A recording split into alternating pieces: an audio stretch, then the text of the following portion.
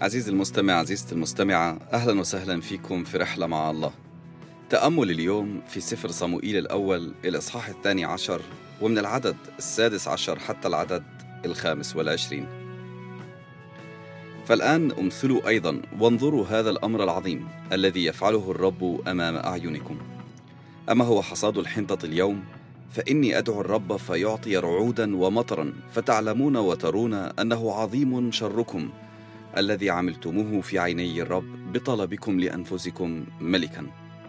فدعا صموئيل الرب فأعطى رعودا ومطرا في ذلك اليوم، وخاف جميع الشعب الرب وصموئيل جدا.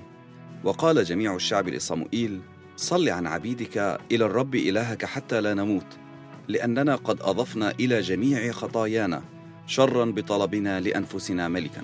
فقال صموئيل للشعب: لا تخافوا، إنكم قد فعلتم كل هذا الشر، ولكن لا تحيدوا عن الرب، بل اعبدوا الرب بكل قلوبكم ولا تحيدوا، لأن ذلك وراء الأباطيل التي لا تفيد ولا تنقذ، لأنها باطلة.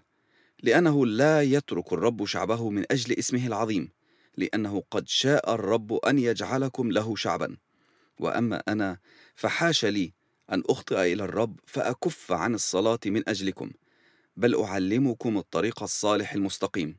إنما اتقوا الرب واعبدوه بالأمانة من كل قلوبكم، بل انظروا فعله الذي عظمه معكم.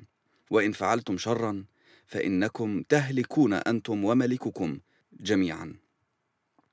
بنشوف في هذا النص كيف أنه صموئيل بيصلي ربنا أنه يعطي رعود ومطر في شهر 6 أو 7 من السنة، اللي هو حر جدا في منطقة الشرق الأوسط، يعني منطقة فلسطين، في وقت حصاد القمح اللي هو بيكون فيه القمح ناشف جدا علشان عملية الحصاد.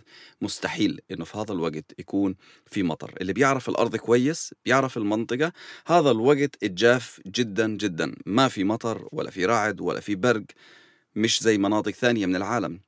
لكن هذه كانت علامة قبل ما تصير. صموئيل قال للشعب: هسا رح أدعي من الله إنه يعمل رعد وبرق، إثبات لقديش إنه اللي انتوا عملتوه شرير.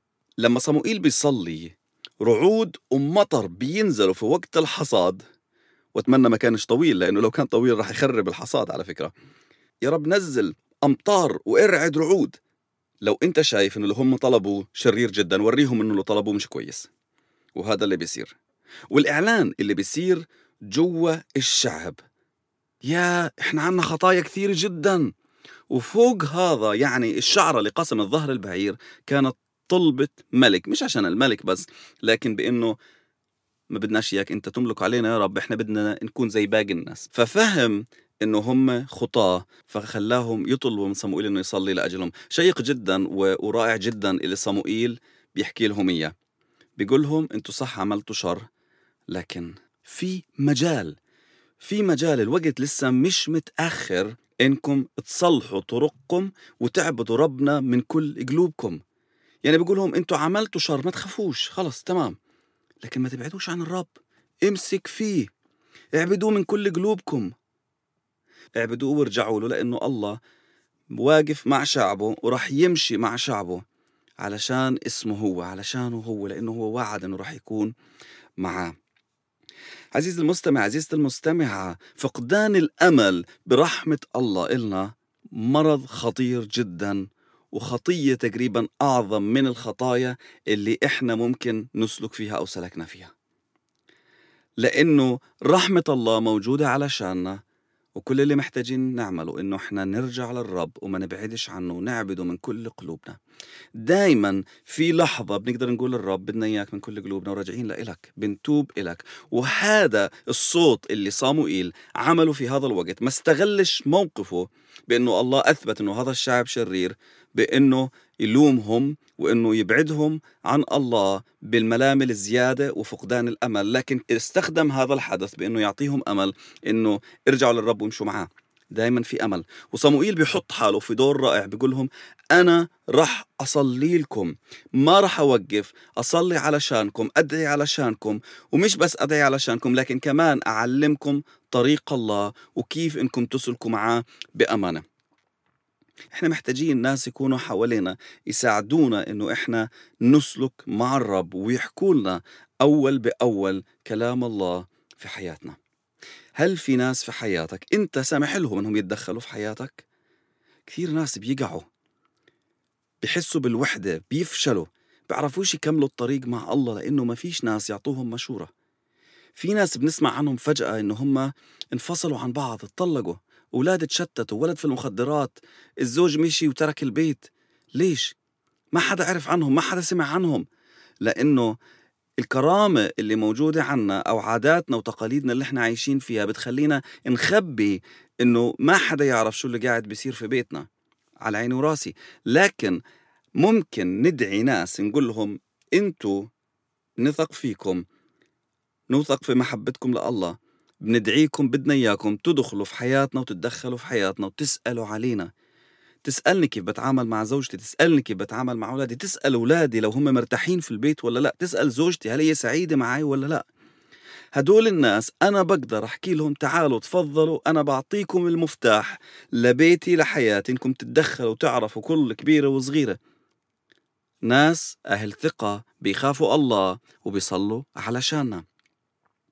أنا هاي الدعوة اللي بدعيك إياها، هذا الموضوع تعلمته من بحدود 8 سنوات، إنه لازم يكون في ناس في حياتي من حقهم يسألوني الأسئلة الصعبة ويتدخلوا في الصغيرة وفي الكبيرة، طبعا بمحبة، باحترام وبمخافة الله.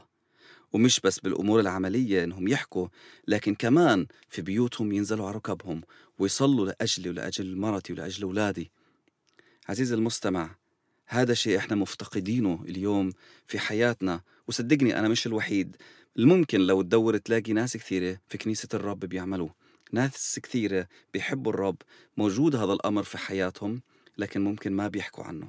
عشان هيك دعوة اليوم إلك، دور على ناس، 1 2، ولو أنتوا قبل على زوج وزوجة أو مشير ومشيرة، يتدخلوا في حياتكم ويسألوا عليكم، لكن كمان ينزلوا على ركبهم ويصلوا علشانكم. لأنه هدول الناس لما أنت تدعيهم، لو هم فاهمين صح بيعتبروا أنه هذا امتياز أنهم يعملوه. صموئيل بيقولهم حاشا لي أن أخطئ إلى الرب فأكف عن الصلاة من أجلكم، بل أعلمكم الطريق الصالح المستقيم. هدول الناس راح يشوفوا أنه واجبهم من الله أنه هم يصلوا لك ويساعدوك أنت وعائلتك أنكم تمشوا مع الله. دور عليهم، ادعيهم، صلي للرب، وريني إياهم. يا رب أنا جاي أصلي إنك أنت توري إخواني وخواتي مين الناس المستأمنين المدعوين زي دعوة صموئيل، إنهم يباركوهم، يصلوا لهم، يتشفعوا على أجلهم، وكمان يا ربي يجيبوا كلمتك في حياتهم ويساعدوهم بالمشورة يا ربي اللي تساعدهم إنهم يمشوا معك باستقامة وحياتهم تكون مثمرة، باسم يسوع المسيح، آمين.